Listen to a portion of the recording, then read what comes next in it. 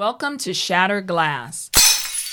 Stories of extraordinary women shattering the glass ceiling. I'm Marita Garrett. And I'm Monica Hirschberger. This is Get Political, our mini-series about how to run for office or plug your skills in to help someone else run for office. Today we're talking about everyone's biggest fear, fundraising. I have a special relationship with fundraising because I used to work at several different nonprofits doing development. But doing development for a nonprofit and raising money for a certain cause is a lot different than a political campaign. Just the energy behind it is totally different. And even the way that you do it is different. It's so important, I think, for grassroots campaigns to really embrace the grassroots for fundraising. Because, for a nonprofit, sometimes it's easier to just call one person and get $10,000.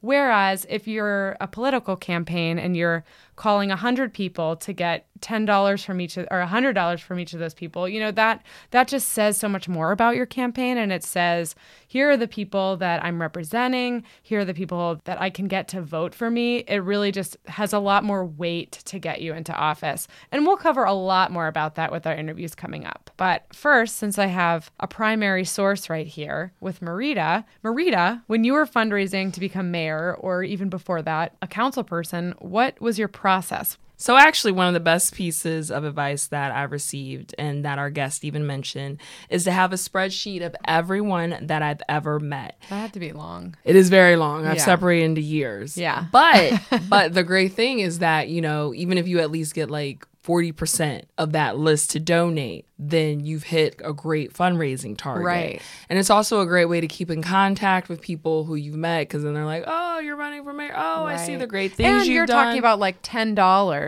not necessarily $100. Right, even. Which is also encouraged. But right. yes, of but course, no, right. Of course. If you want to break out the 3 digits, please, everyone, 4 digits. But every little bit helps, and people just like to see that. I credit President Barack Obama's campaign where it started with texting, and people could feel a part of that, giving $10, $15, $20, because especially in local races, that's where the money makes the most impact. But even more so to start fundraising among your family and friends. Those are going to be your trusted circle. Those are going to be the ones who truly believe in you, are going to invest in you before the community and your constituents will. And the great thing about online tools is that you have social media, which is amazing. Again, if used correctly, right. Is super amazing. So you can, share your link, share your message that way. Additionally, PayPal, ActBlue, there's so many great online platforms that makes it even easier to fundraise. Also, every single campaign event that you hold, whether it's a meet and greet or a petition, pizza party, is an opportunity to raise money. Yes. And we talked with 3 women working in fundraising, focusing specifically on grassroots fundraising tools and tactics. I had the pleasure of talking with Jasmine Sessoms, Deputy Director of the Mayor's Fund for the City of Philadelphia and founder and CEO of She Can Win. Jasmine is goals to me, and I need her to be my life coach. Let's get right into her interview. Jasmine, thank you so much for participating. It is my pleasure. I am so excited to be on the podcast. So could you please tell us about your role as Deputy Director of the Mayor's Fund for the City of Philadelphia? So I was appointed to the Executive Director of the Mayor's Fund by Mayor Nutter, and essentially it's to control the operations and advocate on behalf of city agencies' charitable interests. So things that you don't want to experiment with and use taxpayer dollars with, that's what the Mayor's Fund steps in and comes in and kind of raises money to do these projects that can really move the city forward. And we leverage public and private partnerships to move those kind of non-taxpayer projects forward. We also give out grants to local nonprofits that maybe can't go to the larger foundations like William Penn or Knight or the Pew Charitable Trust. They can always come to the Mayor's Fund. In addition to that role, you also are the founder and CEO of She Can Win, which you described as a movement that is dedicated to providing training and resources for women who are interested in running for political office. Obviously, that's something near and dear to my heart. Could you talk more about what led you to start that organization? So She Can Win is truly a passion project It was about it's going on 5 years now. I moved back to Philadelphia and I looked at our local government, just in our state house, but also in our city council, and I didn't see a lot of women that looked like me. And that was alarming. So I started asking questions. I went to, at the time she was my state rep and now she's my council lady. And I wanted to know, why aren't women running for office? Why are you one of 3 in our state house? And she was like, Kevin, nobody wants to do this. It is hard, and it's especially hard if you're a woman of color. I was like, really? Well, tell me more about it. Because I was a fundraiser by trade. I did corporate and I did nonprofits. I was kind of like, well, tell me what's so hard. She was like, number one, nobody gives women of color money. We routinely get less money than our counterparts. I was like, okay, well, tell me more. She was like, and then there's this unspoken boys club. She was like, it's just hard. So I thought to myself, well, I wonder if we created our girls club and we could raise them money and kind of teach them how to run for office, would more women run for office? It started as 12 women that came that were getting ready to run for judges and state reps and things like that. And I just taught them A to Z, and I brought in people that I knew that were in politics to come and talk to them. I brought in all these people that came and talked to these 12 ladies, and 3 of them ran, 2 of them won. When the next campaign cycle came back, they came and were like, okay, we have 5 more women that want to come to your class. I was like, oh, they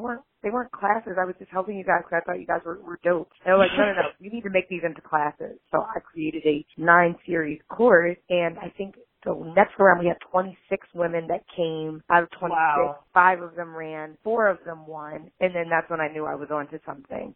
Now, I think we're up to 500 some women that we've trained. We train a lot of women. Oh my gosh. We train constantly. And then the most exciting part now is we have a PAC, and our PAC mission really is to elect Black women to office. It's super simple.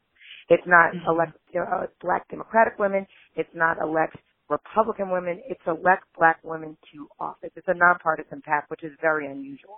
But we really are putting our money where our mouth is. Not only do we want to train you, but we want to invest in your race. I read that over the past 11 years, you have raised over $5.2 million for numerous candidates, charities, and causes. So how did you even end up in the field of fundraising? I literally fell into it. I graduated from Morgan State, and I graduated as a hospitality management major. I got a job in a hotel because I always thought I wanted to run a hotel, and I was a wedding planner. And when I was the youngest catering manager on our East Coast for Marriott, you get the worst schedule. I used to do 16 days on, 2 days off. I did that schedule for 3 years straight, and I became an expert at weddings and events and bar and bat mitzvahs. Any sort of event that you could have, I could plan it. I burned out. I was looking for another job, and I was like, do people even hire event planners other than hotels? I didn't really have a good grasp of what else was out there with a hospitality management degree, and there was an opening for a fund development officer at a local nonprofit that I came from. It's called Philadelphia Youth Network, and I used to be a work-ready kid, so I was like, oh, I can do that. Fundraising? It's asking people for money? I can totally do that. And I went for the interview, and they gave me the job, and I'll never forget, our CEO at the time, who was still near and dear to my heart, was like, you really don't care if people tell you no, huh? I was like, no, don't care.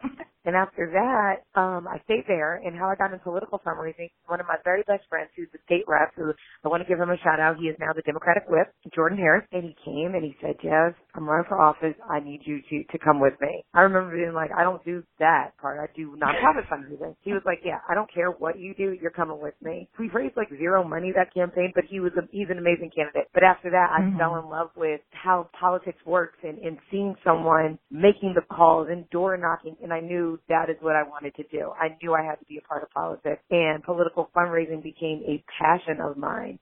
People have a lot of fear when it comes to fundraising. So how did you overcome that fear? How did you get to the point where you have thick skin and you don't care if they say no? How do you get to that point? I'm a South Philly girl. I come from really humble beginnings. I don't take anything personally. It is just my personality. I understand that when someone says no, they're not saying no because they don't like me. They're not saying no because my shoes are ugly. They're saying no because a bevy of other reasons that are going on. And when you keep that in the forefront, that this is not personal, it really is a business, even though sometimes, as I've learned throughout the years, politics does become very personal. They're not telling you no. They're telling maybe who you're representing. They're telling you maybe the timing is off. It is not about you. Keep that in the forefront. It changes your whole perspective. What advice do you have for how to get started on fundraising and also strategies on who to ask for funds initially? I was sitting with a woman, she's running for city council in Delco yesterday, and she asked me the same exact question. You have to start with your friends and family. I get it. People want to go for the big dollars right away. You have to start with your friends and family. They are the people that love you. We call it love money. They love you. They're going to invest in you because you are you. It is great practice to do call time, and call time is when you're just smiling and dialing for dollars, getting the money in. It is a great practice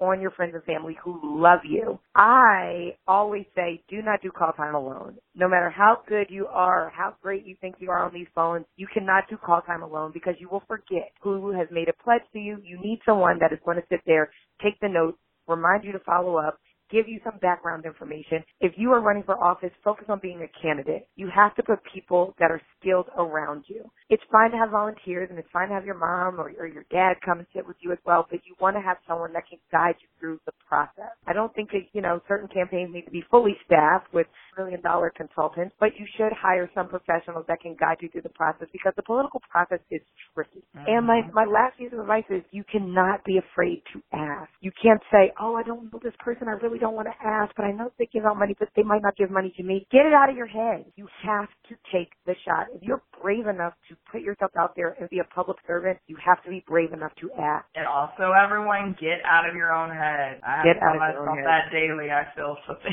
Jasmine, I want to thank you again so much for your time and for the work that you do. Thank you so much, Mayor. I really, really appreciate it.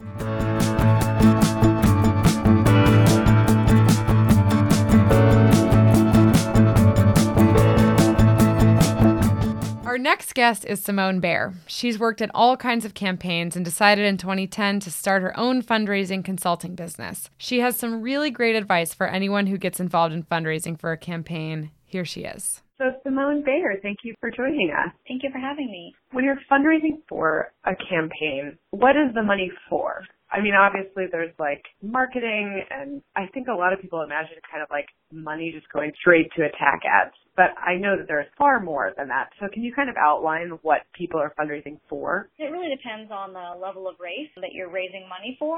But across the board, you can say that initially what early money goes for is staff and infrastructure, hiring talented operatives, staff, and consultants. And a lot of times, especially when you get to the more high-profile races, those folks do not come cheap. And it's pretty competitive to try to land sort of the best campaign managers, best finance directors, best comms teams, best consultants, media firms. The initial fundraising is about two things. It's about building infrastructure, hiring staff, and it's about being able to put up a large enough number early to try to deter other candidates from entering the race. And then only later on are those revenues that are raised used for TV and mail. So let's back up a little bit. So you are involved in fundraising.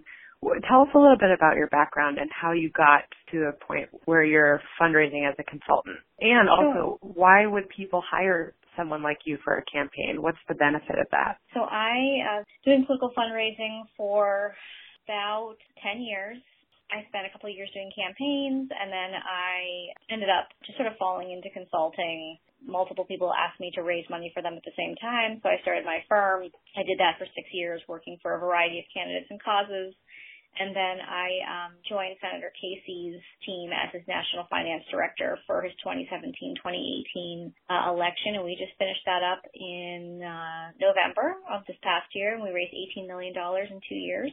So to answer your question, why would someone hire someone like me? It's because unfortunately in this business, you need money to get started. Money is the thing that you need first and you need early. And the finance director, if a campaign is smart, is the first person that they hire on the ground because you literally can't do anything without money. You can't hire other staff. You can't have a place to work out of. You can't have materials, paper, all of the very basic things you need to run a campaign. So if someone who was new to the political scene was looking to get started, they would hire someone with my skill set because I would be able to help them build a fundraising plan that would give them the infrastructure they need to get started and then hopefully raise the revenue they need to be successful later on in a campaign. Most people I know are pretty terrified of fundraising. What are some ways that you can kind of dispel that fear, and what are some strategies that break down fundraising How do you find your donors? Where do you start? Things like that. So fundraising isn't hard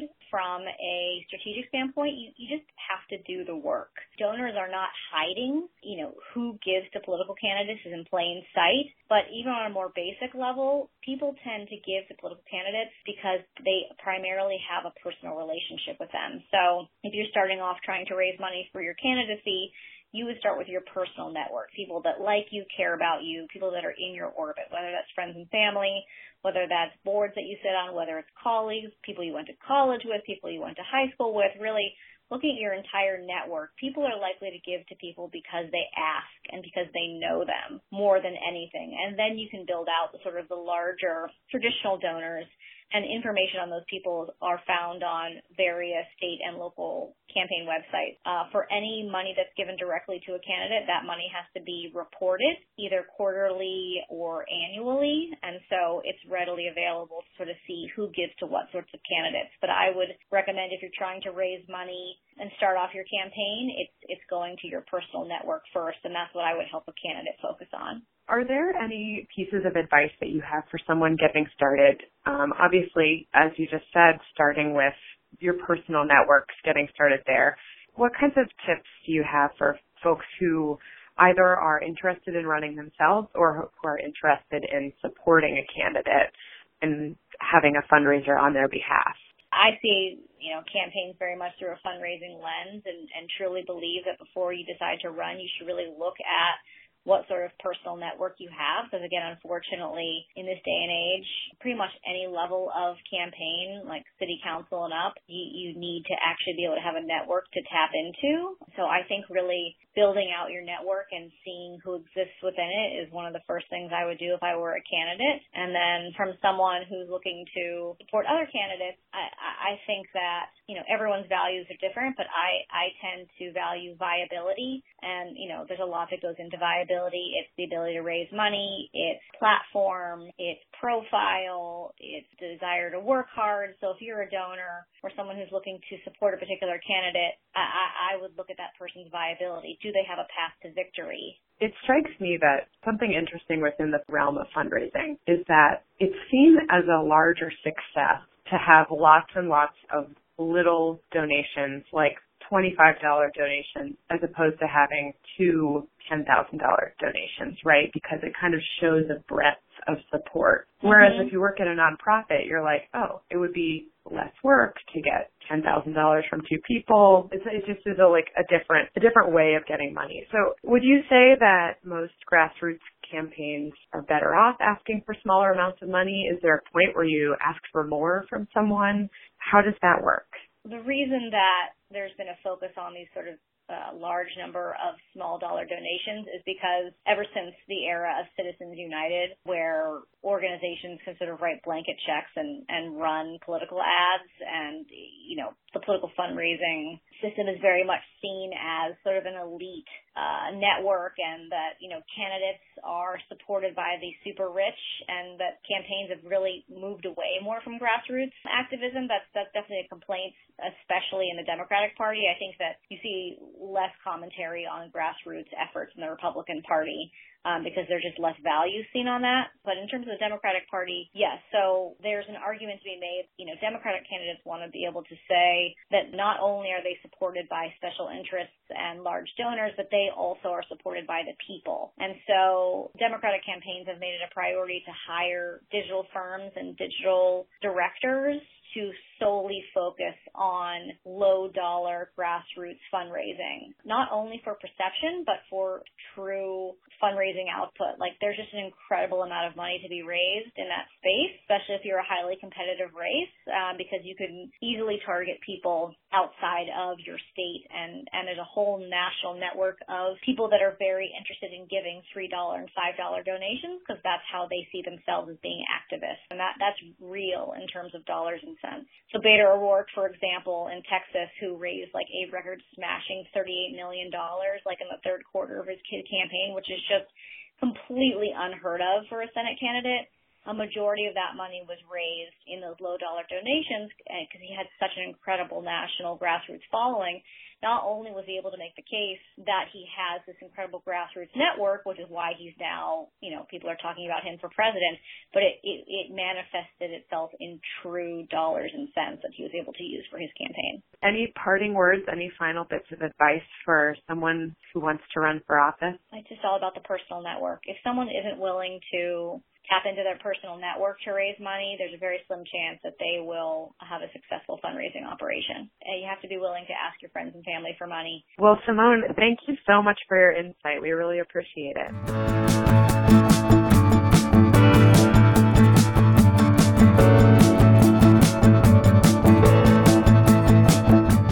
So next up is Julie Hallinan, Finance Director for Friends of Rich Fitzgerald. I've gotten to know Julie over the past few years, and not only is she a finance genius, she is also one of the sweetest people I know and gives the best hugs. So here's Julie. So Julie, thank you so much for participating in this episode. Oh, thank you so much. I really appreciate the opportunity to be part of the podcast and to talk about fundraising, which is something that I've loved so much doing over the last several years. Could you tell us more about the role or the roles that you have served on these campaigns, including your current one? For the governor's first election in 2014, I was his deputy finance director, so I oversaw his fundraising for the campaign for the entire western side of the state. And for Mayor Peduto's reelection, I was his finance director, so overseeing his fundraising across the city for his successful reelection. And now for the county executive's campaign,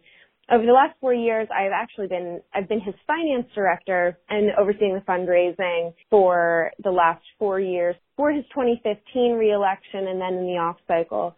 But very excited for the 2019 election, which will be his last reelection since the county executive is term limited. I will actually be serving as his campaign manager and oversee the operation for his last reelection, which I'm very excited about. So how exactly did you get into the field of fundraising? Growing up, I was always kind of interested in politics. I took AP Gov and AP Economics in high school, and then was always a little political in college. I ran for student government board in 2011 and was elected to serve on the University of Pittsburgh student government board in 2012 and had been volunteering on different political campaigns, typical college, trying to look for an internship, but had the opportunity to intern with Senator Casey's 2012 reelection campaign. And that was really my first time working on campaigns and seeing the very extensive network behind an elected official that help get the candidate to where they need to be, that are responsible for raising the resources for lit pieces and everyone's favorite campaign commercials.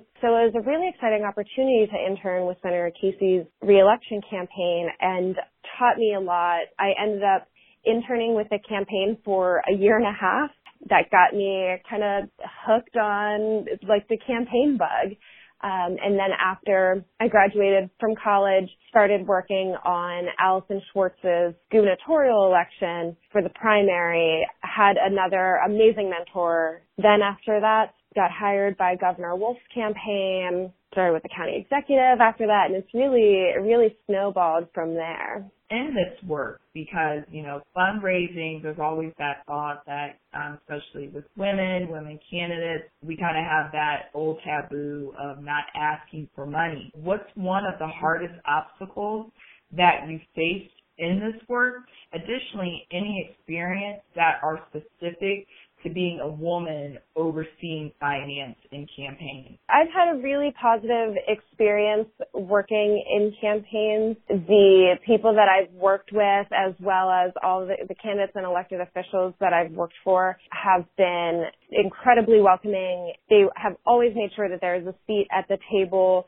for me. And if there wasn't a seat at the table, making a seat at the table so that I had the opportunity to be actively engaged with the process. Sometimes women have trouble asking for money, but it's really, I like to frame it in a better way of not asking for money where, I mean, we are at the end of the day asking for a dollar amount, but you are asking for the resources that will help your candidate, your campaign, reach out to voters to connect with their potential constituents, to let them know what type of leader they will be, what issues they want to focus on. It's really empowering to think of it in that way and to think about asking for people to make an investment in you, in your campaign, in your mission, in your ideas, and to start with the people that are closest to you. I know people sometimes have trouble asking friends and family for donations,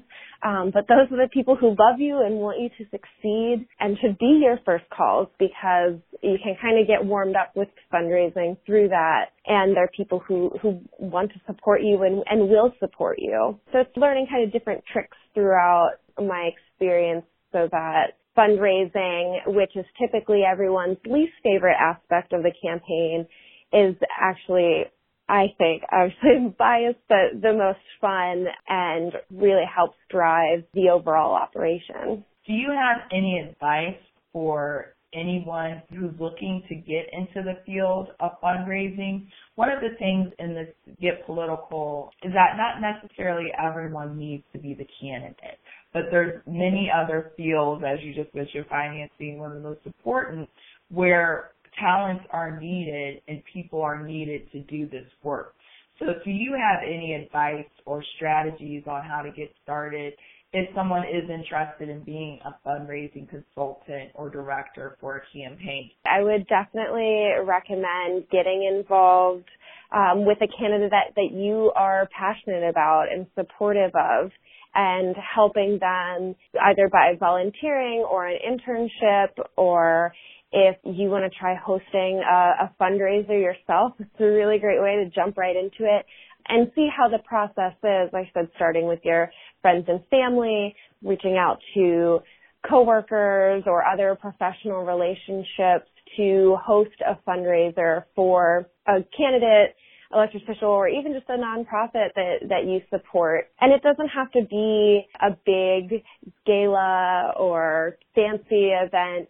We've done fundraisers of all types, and it can really be as simple as getting a group of friends to meet at a bar, everyone pitching in $25, and you'd be surprised how fast that adds up and how much support it really can be to the candidate. But being organized is definitely key. Making a list of who you're reaching out to, following up with them, making that personal touch, making a phone call are all really great ways to start out. Thank you so much for taking the time to participate. Oh, thank you so much, Mary, for having me. I really appreciate it, and I think it's important. So many people have been helpful in mentoring me and helping me shatter ceilings and creating seats at the table for me, that I think it's just so important to continue to do that for other people in the roles that I'm in, looking for opportunities and always thinking about ways that I can mentor, help, give seats at the table to other young women starting out that want to kind of follow and do a similar line of work. So very excited to be part of this. Thank you so much for having me. Now, everyone should be ready to get that money. But seriously, I would think that the biggest takeaway is to get comfortable with asking for money and hearing no. So keep pushing until your yeses outweigh your nos. Stay tuned for our next episode highlighting the importance of messaging and communication.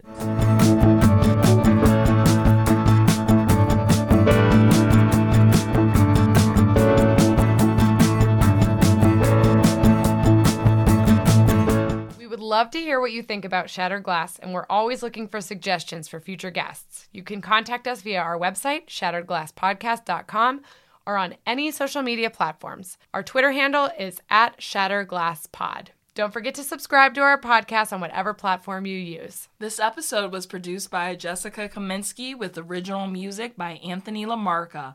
Onward and upwards, ladies. Straight through the glass.